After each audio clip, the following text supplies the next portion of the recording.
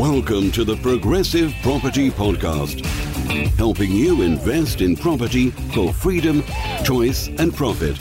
You'll learn new, innovative and multiple streams of property income, whether you want to start, scale or systemize, and even if you don't have deposits. Hi, Kevin McDonald here and welcome to the Progressive Property Podcast. I quite often get asked about what's more important in your property journey, quality of properties versus quantity of properties. So what I thought I'd do today is do a breakdown of my thoughts on quality versus quantity and which one you should be focused on in your property journey, or if it even is something you should be considering or trying to focus on at the start of your journey. So I hope you find this valuable.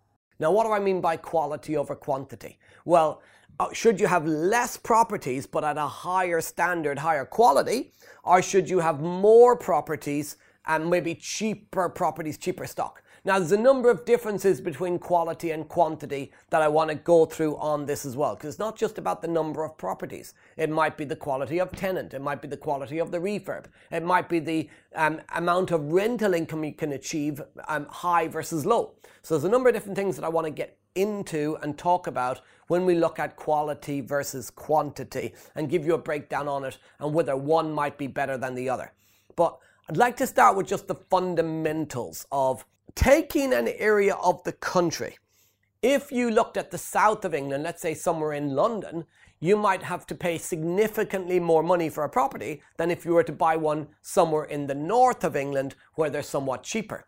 Now, a lot of property investors that are based in the south can often think, well, I need to go north to buy cheaper properties. But are you sacrificing quality for quantity? Now, apologies immediately for anybody in the north who's thinking you get good stock up here, there's quality up here. Totally agree. I actually invest in the north, but because I live in the north. So there's a number of different things. There's quality versus quantity in terms of north versus south, but there's also quality versus quantity in terms of a part of your town in the south versus a different part of your town in the south, and a part of your town in the north versus a different part of your town in the north. There's quality and quantity everywhere.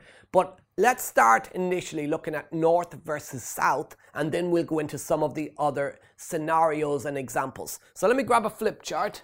If we were looking to invest in, say, Chelsea, in London, where it is expensive to buy property, you might be able to get a property for £1 million. Other numbers are available. But then if you go further north, and I won't pick on any town specifically, but if you go further north, you may pick up a property for 100 grand. Now, again, other numbers are available. Some are cheaper, some are more expensive. But in Chelsea, you can buy one property for £1 million. And in the north, you're getting 10 properties for the same £1 million.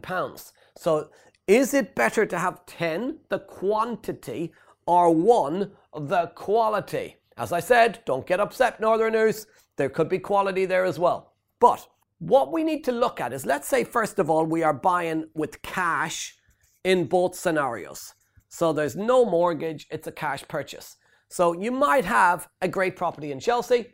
You might have 10 great properties in the north. So the condition, the look, everything is the same. They're the same quality, but the income could be very different. So one property in Chelsea for £1 million might rent out for £4,000 per calendar month. 10 properties in the north for the same million, they might rent out for £500 per calendar month. £500 a month times 10, though, is £5,000 a month. So immediately you could say, well, my £1 million is better off being spent in the north. So on first impression, just looking at the rental income achievable, south versus north, I got a better opportunity in the north to make more money. My money goes further. Now, whether you leverage this up with mortgages or not, and you get 75% loan to value mortgage and you borrow 750 grand in the south, or 75% loan to value mortgage and borrow 750 grand in the north, the numbers would be the same, mortgage versus cash flow. However, now we got to look at capital growth. So quality versus quantity comes into a number of things. One is the tenant. what type of tenant will you get? So in the south, you could say, well, in Chelsea, I'm going to get a much better tenant than I'll get in the north of England. Absolutely not. Not true. I've been in property for 20 years now, and here's what I will tell you. You will get good and bad people at all levels of society.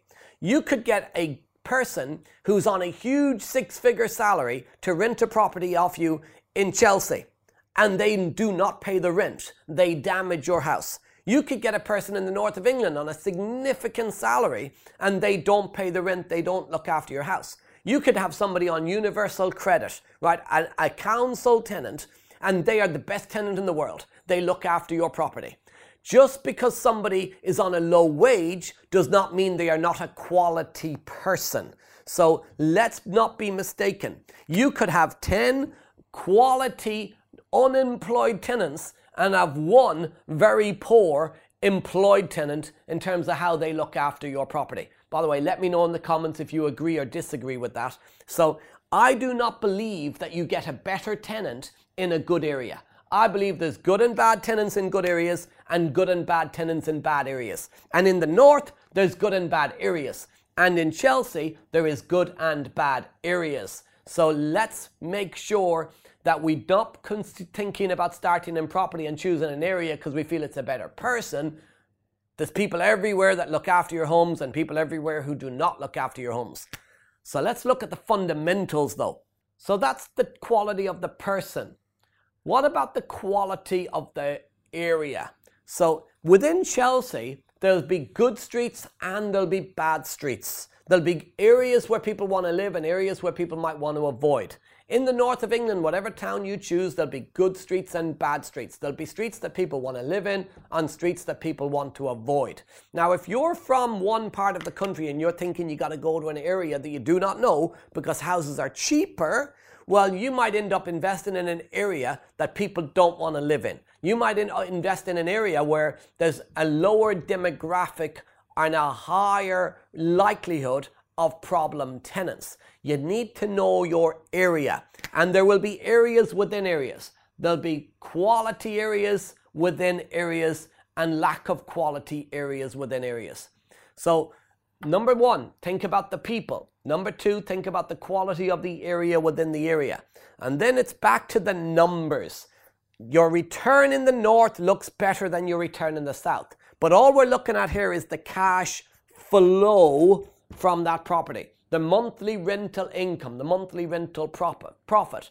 But what about the capital growth opportunity? See, there's three areas where you make money when you do property deals. You make money when you buy, by buying either below the value or adding value. So you make money when you buy, buying below value or by being able to add value to what you buy. Number two is you make money from the cash flow, okay? And the cash flow in the north might be more than the south. And number three is you make money from that capital growth. Now this 100 grand house in the north might go up over the next few years to £110,000. 10 of them at £110,000 means that you've now got a portfolio worth £1,100,000. The property in Chelsea, that might go up from 1 million to £1,200,000. So the northern property, yes, it was making £1,000 a month more in cash than the southern property, but the southern property made £100,000 more in capital growth. So the south typically goes up quicker than the north in a rising market, but then you also have to think about a dropping market, because as property prices start to drop, the south will drop quicker than the north will drop. So all of this needs to be taken into account when you're looking at a property deal. Now, when I'm looking to get started in property and investing in property, and even now as a successful property investor, the capital growth of a property, that is distracting. It is not money that you have the ability to spend today. It's not money that can help you in a downturn, etc. What I'm always focused on is cash flow, because cash flow is the oxygen for the business. The one thing you can control right? Number one is your purchase price. Number two is knowing that when you buy the property, there is that ability to add value. And number three is the amount of cash flow you can create. The only thing you've got no control over is that capital growth number. And funnily enough, that is the one thing most amateurs focus on. I see it a lot and they're asking me, do you think it's a good time to buy? Will there be capital growth? Will house prices go up? I never look at capital growth. That takes care of itself. So the quality of an area, more capital growth. If you're in a higher quality area, you'll get more capital growth. If you're in a lower quality area, you'll get less capital growth, but you'll probably get a higher cash flow because you're getting into the deal for less money. So there is a number of things to consider when you're looking at quality versus quantity. If you've got one property, you've got one mortgage, you've got one set of buildings insurance and one tenant. If you have 10 properties, you've got 10 mortgages, 10 buildings insurance, and 10 tenants. Now, administration-wise, management-wise, you've got to deal with 10 different lenders or at least 10 different mortgages. You've got to do 10 valuations. You've got to do 10 sets of buildings insurance. You've got to speak 10 different times to refinance, to get new mortgages. Every year you're speaking to a buildings insurance company 10 times, unless you get block policies and stuff. You've got 10 different tenants to deal with. So you might think, well, it's a lot less hassle just having one mortgage, one buildings insurance, one tenant. But then on the opposite to that, if you've got one tenant and they don't pay you or they damage your property, you've got zero rental income coming in. If you've got 10 tenants and one of them doesn't pay you or one of them damages your property, the other 9, they're going to cover it for you. Because up here, if you've got one and there's any damage or any non-payment of rent, you'll be paying for that out of earned income from a job, potentially. But here, the other tenants cover you. So there's a lot of benefit in having more tenants, but at the same time, there's a lot more admin. So it's not really is one better than the other. It's what do you wish to have for your business? How does it align with your lifestyle? What is it that you're looking to achieve? Do you want to become a full-time property investor with no side income job? Do you want to have just a property alongside your business, alongside your job, as sort of a retirement plan? Many people, by the way, start out just expecting to get one property. Many people start out as an accidental landlord with their first property, and then they start to realize this is a good thing and they start to go for quantity. So there is pros and cons between quality over quantity. You've got the stuff we spoke about like cash flow. You've got the capital growth. You've got the tenant and the quality of the tenant. But then you got all the admin stuff like mortgages, buildings, insurance, etc. So you really want to have a think about all of that stuff at the start of your journey. Less admin, but maybe more risk on the tenant. More admin, but less risk if one of your tenants doesn't pay or you've got a bad tenant. So that's some insights into quality versus quantity, whether you be in the north, whether you be in the south. There is areas of the country that you need to consider in terms of quality versus quantity, but it's not just the number of properties, it's all of the other hidden stuff that you start to realize as you build your portfolio. Hopefully that gives you some insight and can help you on your thought process of how you're going to get started on your property journey. Remember, if you are unsure of how to get started, unsure of what steps to take next, there's a completely free guide. It's in the pinned comments and in the description. Go download it right now. It'll give you the information you need to get started on your property journey so we can get you to have the problem of, and this is a first world problem, of what should I choose? What should I be doing? Quality over quantity. My belief is it doesn't really matter which one it is. It doesn't matter if you go for the quality. It doesn't matter if you go for the quantity. What matters is that you go for something, because too many people procrastinate at the start and never get going. Just get started. Go download that guide, get yourself started on your journey and create the problem of quantity versus quality. So that's my thoughts on quality versus quantity in property investing. If you've enjoyed the podcast, make sure you don't miss out on future episodes. Subscribe to the channel. We're on iTunes and Stitcher. We're out every single Tuesday. So I've been Kevin McDonald. You've been amazing, and I'll see you next week.